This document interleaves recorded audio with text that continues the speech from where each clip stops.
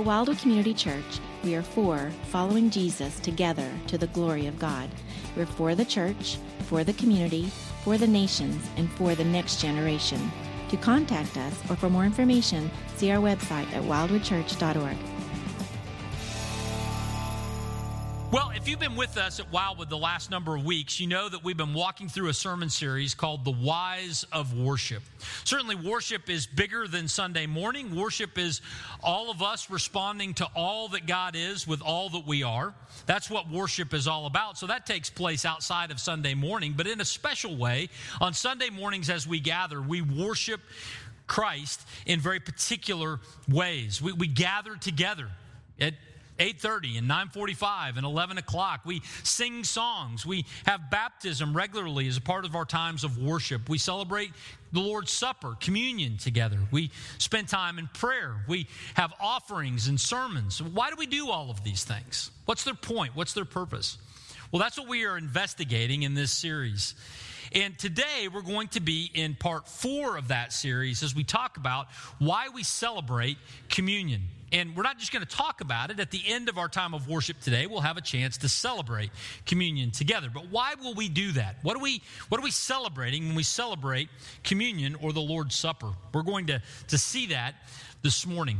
Now, I was thinking about communion in preparation for today, and I was thinking about the fellowship, the special moments of fellowship that happen around food. You know, when you meet someone new, you can only go so far passing them in the hallway. If you really want to get to know them, you'll invite them to breakfast or lunch or dinner or maybe a cup of coffee. That's how we really begin to deepen the relationship. There's a depth of relationship that happens over food that doesn't really happen in other ways. Another example of this, my wife recently had a birthday, and on her birthday, Josh and I took her out to celebrate her birthday. I even wore a tie, believe it or not. We took her out to celebrate. That was superior than just us sending an email. Dear Kimberly, hey, Mom, happy birthday, send. There was actually a better way to do that. And it was for us to gather together over a meal and to celebrate the closeness and fellowship that we have together as a family. And we're aware of this at the holidays. When it's holiday time, we want to get together with our family, with our loved ones for meals, whether it's Thanksgiving or Christmas or Easter. We enjoy that special fellowship. It beats a Zoom gathering. And if our family is too far to be together with, we often will gather with friends who are like family as we celebrate those moments together. This is what we do. There's a special intimacy that comes around food together. Now, I say all of that because when we think about communion, we're experiencing a moment where the Lord has invited us into table fellowship with Him. A number of other religions in the world have a concept where people, as an act of worship, make a meal for their God, and they leave it at some pagan altar that it ultimately never gets eaten. But in Christianity, it's not us preparing a meal for God. It's God inviting us to His table where He has prepared a meal for us in remembrance of what He has done for us. It's an expression of the fellowship that we have together with Him. And so communion is a wonderful gift reminding us of the intimacy we have with God because of what Christ has done for us on the cross. And this morning, what we're going to do is we're going to investigate what the Scripture teaches about communion so that we might be reminded why we celebrate it and why we celebrate it the way that we do. Now, we're going to do this by looking at Luke chapter 22, verses 14 through 20. One of the gospel accounts, the historical accounts of Jesus setting up the communion meal for what we are remembering. We'll look primarily at these verses, but we'll also bounce to a few other places in the New Testament. So I want to begin by reading Luke 22, verses 14 through 20. And then after reading it, I'll back up and make a couple of observations before we celebrate the Lord's Supper together. Luke 22, beginning in verse 14, says this: "And when the hour came, he reclined at table, and the apostles with him. And he said to them, I have earnestly desired to eat this Passover with you before I suffer. For I tell you, I will not eat it until it is fulfilled in the kingdom of God. And he took a cup, and when he had given thanks, he said, take this and divide it among yourselves. For I tell you that from now on I will not drink of the fruit of the vine until the kingdom of God comes. And he took bread, and when he had given thanks, he broke it and gave it to them, saying, this is my body, which is given for you. Do this in remembrance of me. And likewise the cup after they had eaten, saying, this cup that is poured out for you is the new covenant in my blood. Now, friends, in these verses, I want us to see a couple of things about communion before we celebrate it together. So what do we need to see? The first thing I want us to see is this. I want us to see that in communion, we remember Christ. We remember Christ in communion. Now, we saw this throughout Luke 22, but it's helpful for us to remember the setting of Luke 22. Luke 22 is at the end of Luke's gospel. Luke's gospel begins with Jesus' birth, and it ends with his crucifixion and resurrection. When we get to chapter 22, we're at the very end of Jesus' earthly life. He had already lived his 30-plus years. He had already completed the majority of things in his public ministry, including the working of miracles, the preaching of sermons, and he's getting ready to go to the cross. So the timing of this is at the very end of his public ministry. And so in Luke 22, when it says the hour came, part of what is being referenced there is the hour came for the end of Jesus' earthly life and ministry, the hour that would ultimately lead to his suffering. Jesus understood that when he went to Jerusalem, he was going to offer his life on the cross as a sacrifice for our sins. He knew what was coming, and so the hour had come, and Jesus was getting ready to suffer. Knowing the weight and the gravity of that moment, it says that he earnestly desired it. That's Hebrew idiom for he was very emotional about this. This was an emotional week in Jesus' life. He was not flat affect. He gathers with his disciples at the end of his earthly life to celebrate a final meal together. And he understood that there was going to be a gap before he would celebrate this holiday meal together with his followers again. The way that he was getting ready to eat this meal with the disciples, it would be all the way to the end of the age before he would eat a meal like that with them again. He says, I will not eat of this again. I will not eat this Passover meal with you again until it is fulfilled in the kingdom of God. Speaking about when he returns and establishes his kingdom on the earth. That's 2,000 years and counting. No wonder Jesus was emotional. He had spent 3 years of moments, 3 years of meals, 3 years of celebrating the holidays with his followers. And he knew this was the last one for a long, long time. And he knew that he was getting ready to go to the cross. And so for those reasons, Jesus was emotional in this moment, understandably emotional. Now, when we think of the context, we need to think not just of the fact that this was the end of Jesus' public ministry, but we also need to notice that they were celebrating the Passover together. When it says that the time had come, the hour had come, it was also saying it was time to eat. It was time to eat the Passover meal together. There was an annual celebration of the Passover that God had established for his people. And that celebration went all the way back to the time of the Exodus, when God delivered his people, Israel, out of Egypt and their bondage there into the promised land. And the way that he did that was through a number of plagues that he brought upon Egypt. And ultimately, there was a final plague, which was the killing of the firstborn. And it was the firstborn in all of Egypt. But because of the people of Israel listening to God and marking their doors with the blood of a lamb, their children were spared while Egypt suffered the consequences. And after that time of God passing over the people of Israel and saving them and leading them into the wilderness, God said, from this point on, you will celebrate a meal annually, remembering what I have done for you here. And so they came, and Jesus was excited to celebrate this Passover meal with his disciples. Now, at the Passover meal, there were a number of elements on the table that were symbolic.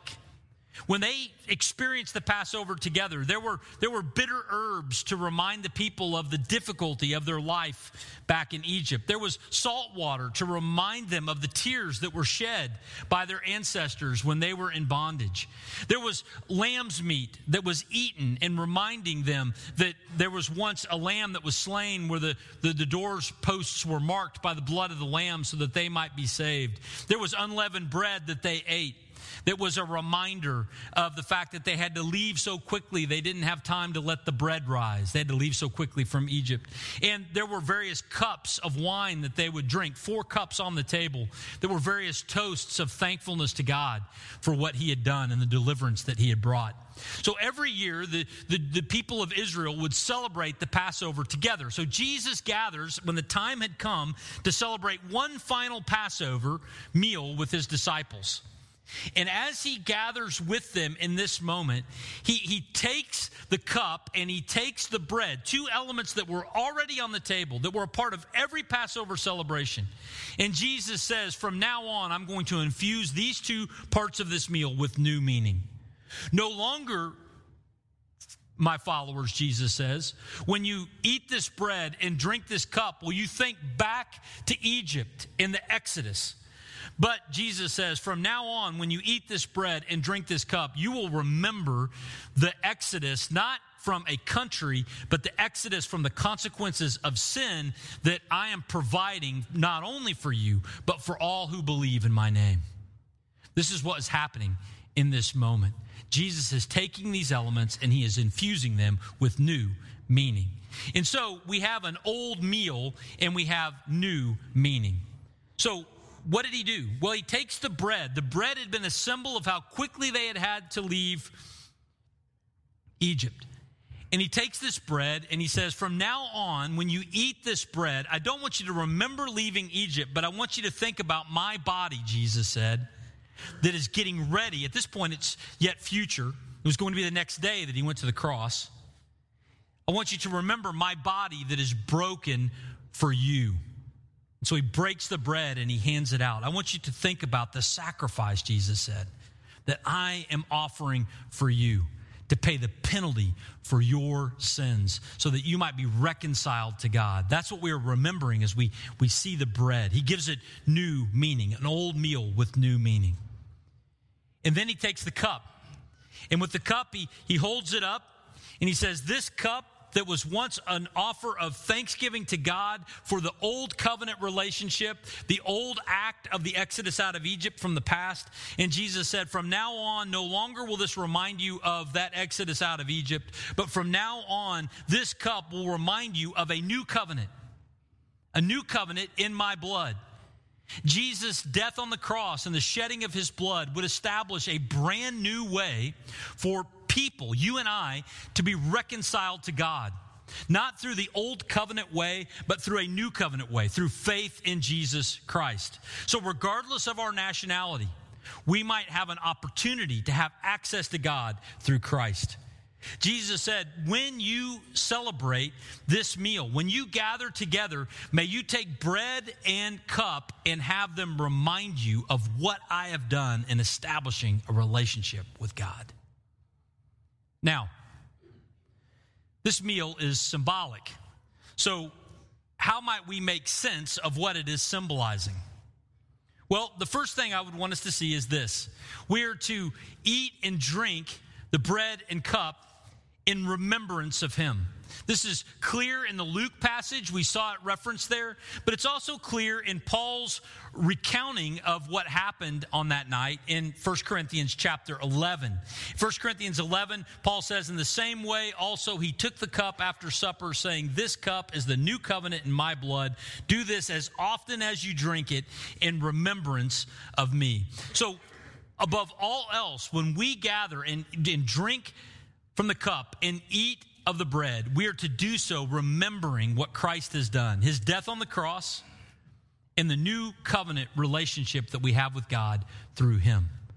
It is not to be just a mindless religious ritual. It is to be a rich time of remembering Christ and what he has done. Second thing, this is a meal, a symbolic meal that looks both backwards and forwards.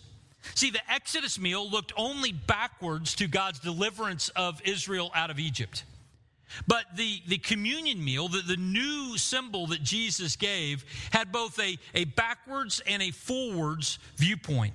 It looked backwards to Jesus' death on the cross that established our relationship with God, but it also looked forward to when Jesus would return to the earth. Remember, he said, I will not eat this meal with you again until I come in my kingdom. He was looking towards the end. In a similar way, Paul says, for as often as you eat this bread and drink the cup, you proclaim the Lord's death until he comes. In this era in which we live between the first coming of Christ and his second, we have a very special symbolic meal that reminds us of what Christ has done and what he's getting ready to do. Third thing, we're to celebrate this meal as often as we do. Some of you might be wondering, how often should we celebrate communion? It's a legitimate question for us to have. But when we think about communion, the first thing I want to point out is communion was a new symbol that was taken out of the Passover meal. Now, how often did the Jewish people celebrate Passover? Once a year. So, from that example and from that history and from that context, should we understand that the communion meal is only something that we should celebrate once a year? Well, I don't think so. Though the New Testament doesn't provide any specific prescription for how often we should celebrate it.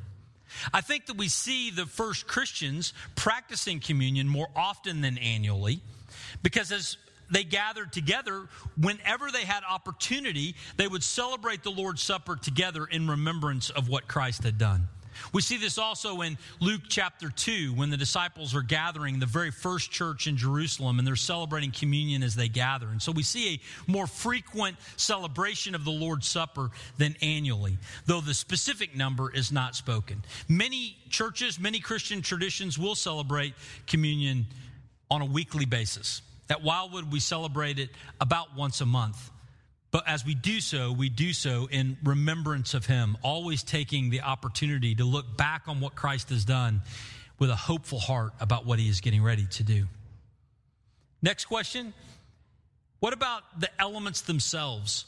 Are they symbolic only, or is there something supernatural that is happening with them? You know, some traditions, some other believers in Christ would look at these elements of communion and think that they are not representations of the body and blood of Christ, not things that remind us of the body and blood of Christ, but that they are actually becoming the body and blood of Christ.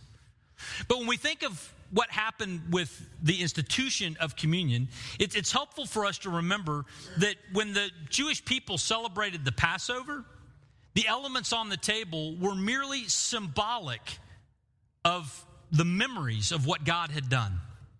So that when they had the water mixed with salt, it was reminding them of the tears shed in Egypt. They weren't the actual tears shed in Egypt. And when they ate the bitter herbs, it was reminding them of the difficult life that they had. It wasn't the difficult life they had. And when they ate the lamb, it was a fresh lamb. It was a new lamb. It wasn't the lamb that was marked on the doorposts of their house years ago. And so the Passover meal was a symbolic meal. And in the same way, when we gather today, what Jesus says is that we are to do this in remembrance of him. These elements of bread and wine, bread and juice, are symbols of the body and the blood of Christ. The most important thing is to see the symbolic representation of what God has done for us in Jesus. Next question we have, are these elements necessary for salvation? In other words, do we have to eat and drink of communion in order to be saved or in order to continue to be saved? And the answer to that, friends, is no. If you were with us last week, we looked at Romans chapter 2 and Romans chapter 4 in connection with baptism. And what we saw was that it wasn't participating in the religious ritual of circumcision that saved Abraham in the Old Testament. It was his faith in Christ. And we, like children of Abraham, are called to be saved on the basis of what God has done for us in Christ and us receiving that gift by faith. So baptism becomes a celebration, not the creation, but a celebration of entering into new life in Christ and trusting in him for the first time. And the Lord's Supper becomes a celebration, not the creation, of a perseverance of following Christ and living in relationship with him. So it's an ongoing symbol, an ongoing fellowship meal that reminds us of our continued connection with Jesus, but it does not create it. The next thing we would think about, who is communion for? Well, communion is for believers in Jesus Christ. That's who it's for. And we see this in Luke chapter 2, verse 14, when it says, "And when the hour came, Jesus reclined at the table, and the apostles were with him." It was the apostles that this meal was for. Those were the ones who had embraced him, who were trusting in him, who were believing in him. And this sets the pattern for us. So when we come to celebrate the Lord's table here at Wildwood, we invite all who have placed their faith and trust in Christ to come and to celebrate the Lord's table with us, because we see that as the primary qualifier. And so when we look at the symbolic meal, you see a number of things that are listed here that help us make sense of it. So how do we respond? Well, I want to mention three things. The first thing is to trust in Christ. To trust in Christ. You know, we're not primarily calling people to participate in religious rituals so that somehow some magic sauce might come upon us as we celebrate through these physical things. No, instead, what are we doing? We're inviting us to, from the heart, trust in Christ for our hope for all time. And when we gather around this table and we take these elements, we are not creating salvation, but we are celebrating it. So the first thing for all of us to do and consider is, have we trusted in Christ for the forgiveness of sins? And if we have, whether that is something long ago or something that begins this morning for you, when you come forward for communion, you have an opportunity to celebrate the intimacy you have with God in Christ. Second thing, eat and drink to remember what he's done. Isn't it wonderful that Jesus set up these symbols that stimulate so many of our senses? You know, we see it, we smell it, we taste it, we can touch it. It reminds us that Jesus really came for us to engage us and to save us. And so when we gather and we take these elements, allow there's the sensory experience of communion to remind you of what Jesus has done. And the third thing I would say is, remember our fellowship with him. Fellowship with him now, table fellowship. He listens to our prayers. He has received us into heaven, but also the experience that we will have later on when he returns to this earth, and we will reign with him forever and ever and ever. Friends, when we think about communion, it's a wonderful reminder of the fellowship that we have with God. And all of this reminds us that in communion, we remember Christ. But there's a second thing that I think is important for us to see. And that is, in communion, we not only remember Christ, but we also remember Christ's body. Not only is there this vertical component to communion, but there is also a horizontal one. There also is a chance for us, as we celebrate communion together, to experience oneness and unity as a part of the body of Christ and an expression of that in a local church. Now, where do we see that? Well, first of all, I want to go back to Luke 22. In Luke 22, Jesus first instructs Peter and John to get the Passover meal ready, and he sends them out saying, "Go prepare the Passover for us, for my followers, that we may eat of it together." And that we included not just Peter with Jesus, but Peter, John, James, and the rest with Jesus. So there's a component of our celebration of the Lord's table that is not just us and Christ, but is also us and the rest of the body of Christ around us, meeting and fellowshipping with him. We saw this again in Luke 22:14. I referenced this earlier. The apostles were with him, apostles plural. So there's a component of this meal that is corporate in experience. Now, when we think about this, we need to turn to 1 Corinthians chapter 10. Paul writes to the Corinthians, and he communicates to them something about the celebration of the Lord's Supper, and he's challenging them in different ways.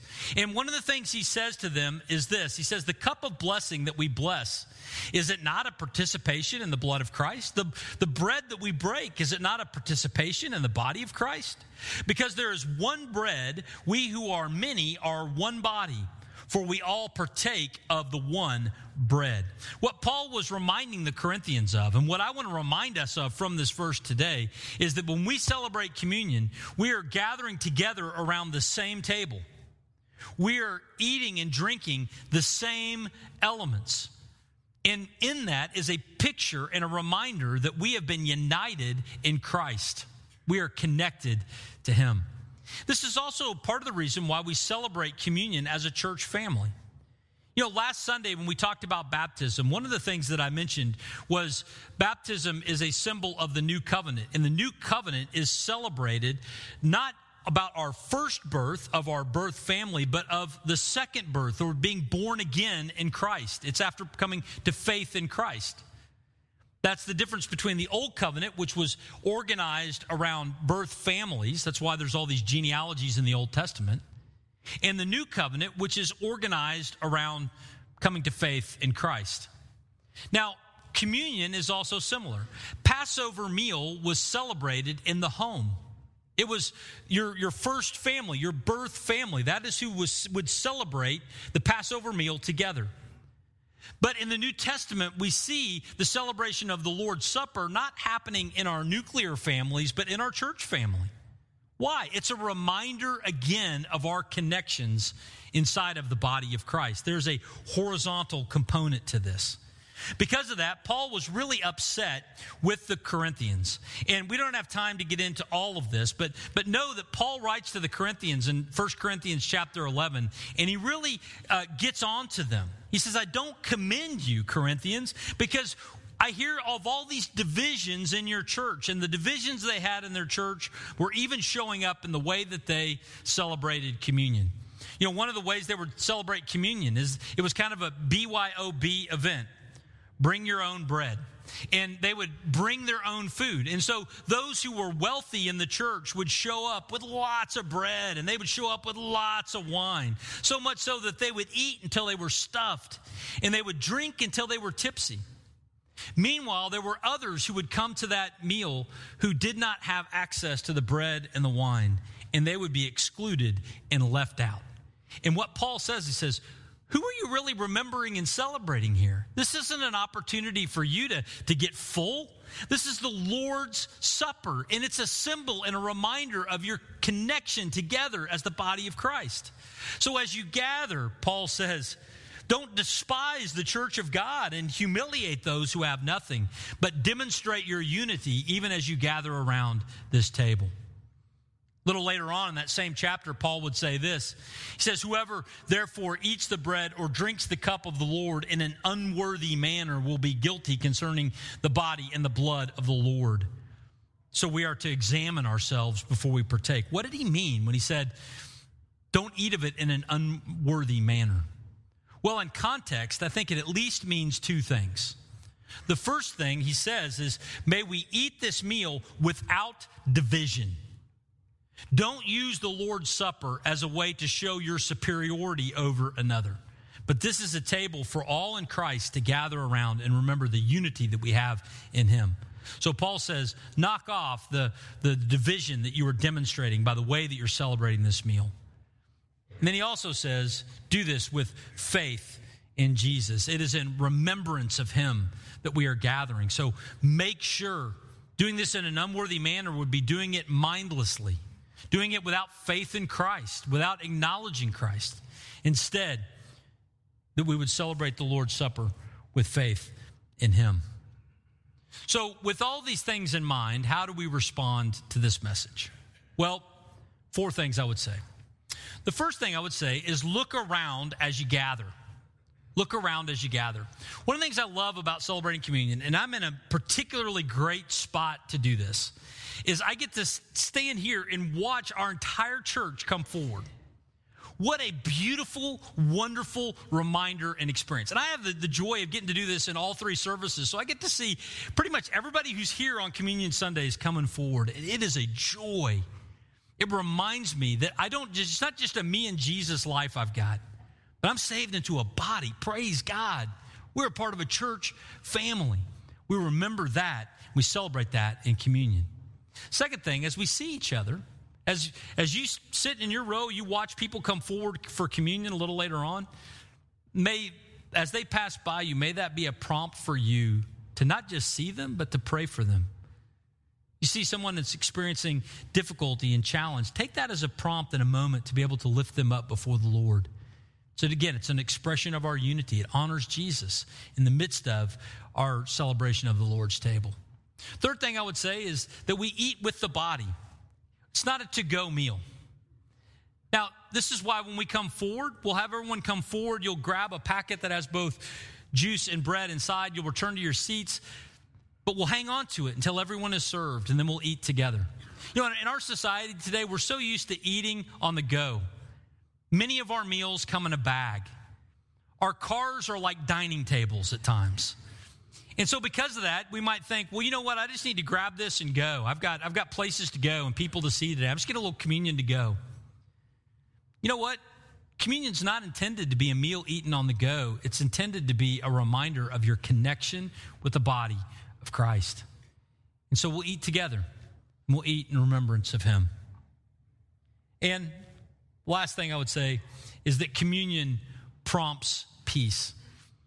Because we eat this together, we see others that we may have a point of contention with. We may have a conflict with. But as we see them come forward for communion, we're reminded that we have Jesus in common, and that's a lot. May it be a prompt for us to work together, to reconcile our differences, and to honor the Lord in our unity. See, friends, we are remembering not only Christ in communion, but we're remembering his body, vertical and horizontal. This is why we celebrate communion. Would you pray with me? Lord Jesus, thank you.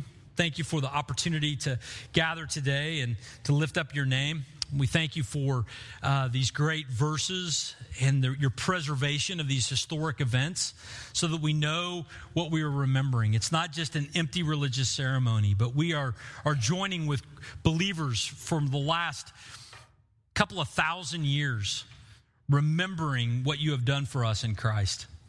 Lord, I thank you that we can do so together today as a church family. And I pray that you would center our hearts, that this would not be an unexamined moment. But Lord, that we would be trusting in you and we would be remembering you and all that you have done for us, vertically and horizontally, as we celebrate and eat this meal together. In Jesus' name, amen.